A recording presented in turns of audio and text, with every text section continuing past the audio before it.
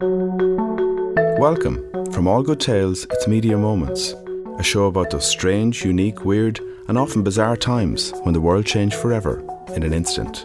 I'm Jack Murray. Today, we go back to November 1963 and the day that news anchor Walter Cronkite broke the story of President Kennedy's visit to Dallas. Here's a media moment that changed the world forever.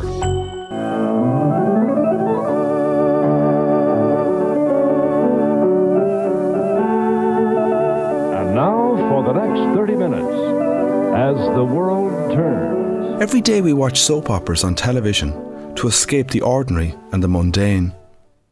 Why? Because the story and the plot twists take us on a journey far away from our ordinary lives to the shocking and the sensational.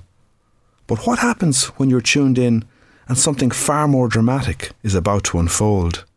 Something so big it will find you wherever you're trying to escape. This is about one of those moments. Did you ask, Lisa? No. Bob did. At 1:30 on the afternoon of November 22nd, 1963, American households were gearing up to get their fix of the daytime soap opera As the World Turns on CBS. Viewers were glued to their screens as Nancy Hughes had just told Grandpa that her son Bob had invited his ex-wife, the scheming Lisa, to Thanksgiving dinner. As the soapy drama was bubbling on screen, Walter Cronkite was in CBS Studio 57 in New York City, preparing to anchor the main evening news.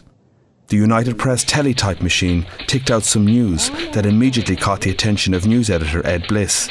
It was a huge story. Bliss shouted across the room. An experienced broadcaster, Cronkite leapt from his desk to get on the air. However, with 5 hours to go before the evening news, cameras weren't yet in place, so Cronkite settled for the radio booth.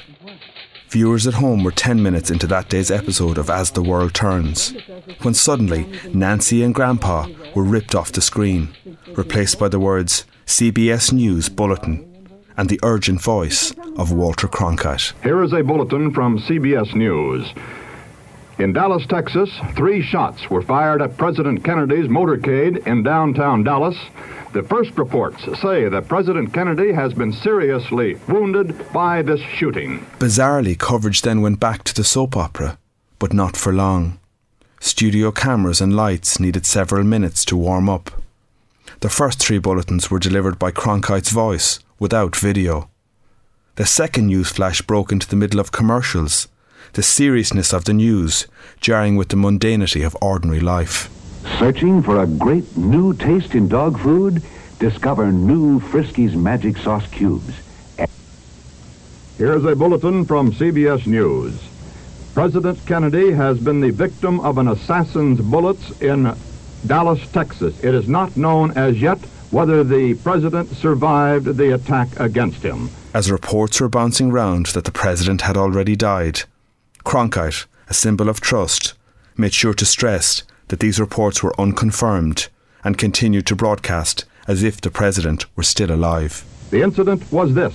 The president, Mrs. Kennedy, and Governor Connally of Texas driving in the president's famed bubble-top car from Dallas Airport to downtown Dallas, where the president was scheduled to make a speech. 3 bullet shots were heard to ring out. The president slumped into the lap of Mrs. Kennedy. Witnesses said they saw blood streaming from his head. Governor Connally slumped into the bottom of the car. Bullet wounds were seen to be in his chest. The car itself rushed on as Mrs. Kennedy was heard to say, "Oh no." He assured viewers that CBS would continue to provide more details as they surfaced. After 15 minutes, Cronkite was informed that the cameras and lights were ready. He sat at the news desk in a shirt and tie, but without his usual coat.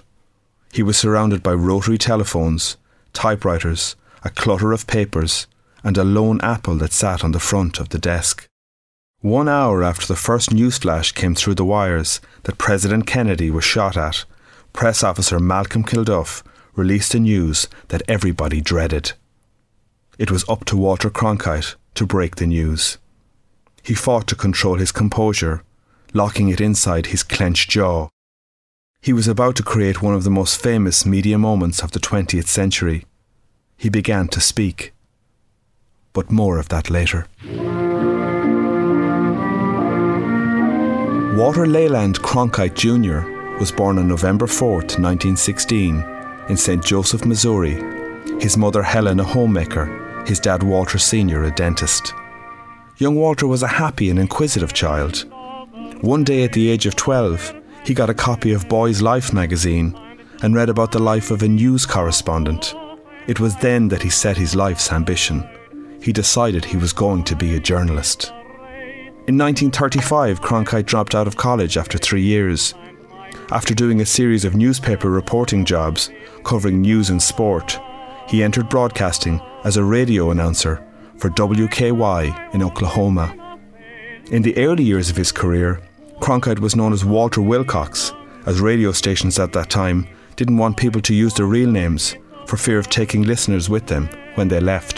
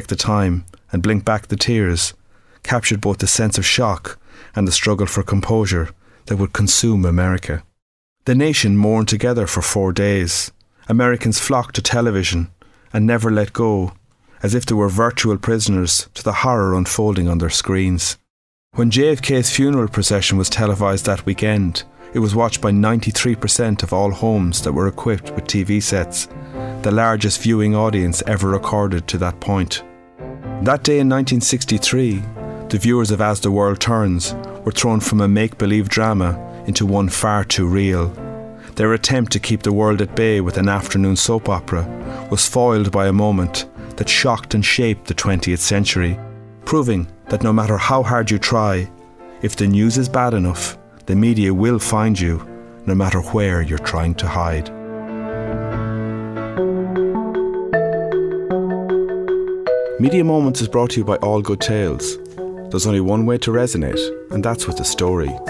If you need to connect with your audience, we can help you. We help people tell great stories through podcasts, brand newsrooms, PR, presentations, and strategy. Find us at All Good Tales on Twitter or email story@allgoodtales.com. Media Moments can be found on iTunes, SoundCloud, Stitcher, Pocket Casts, and anywhere you get your podcasts. This episode was written by Alex Sheehan and me, Jack Murray. Production and research was by Anna Henderson, and sound supervision was by Al Dunn at Unique Media. Join us next week when I tell the story of that December day in 1980 when John Lennon came face to face with Mark David Chapman.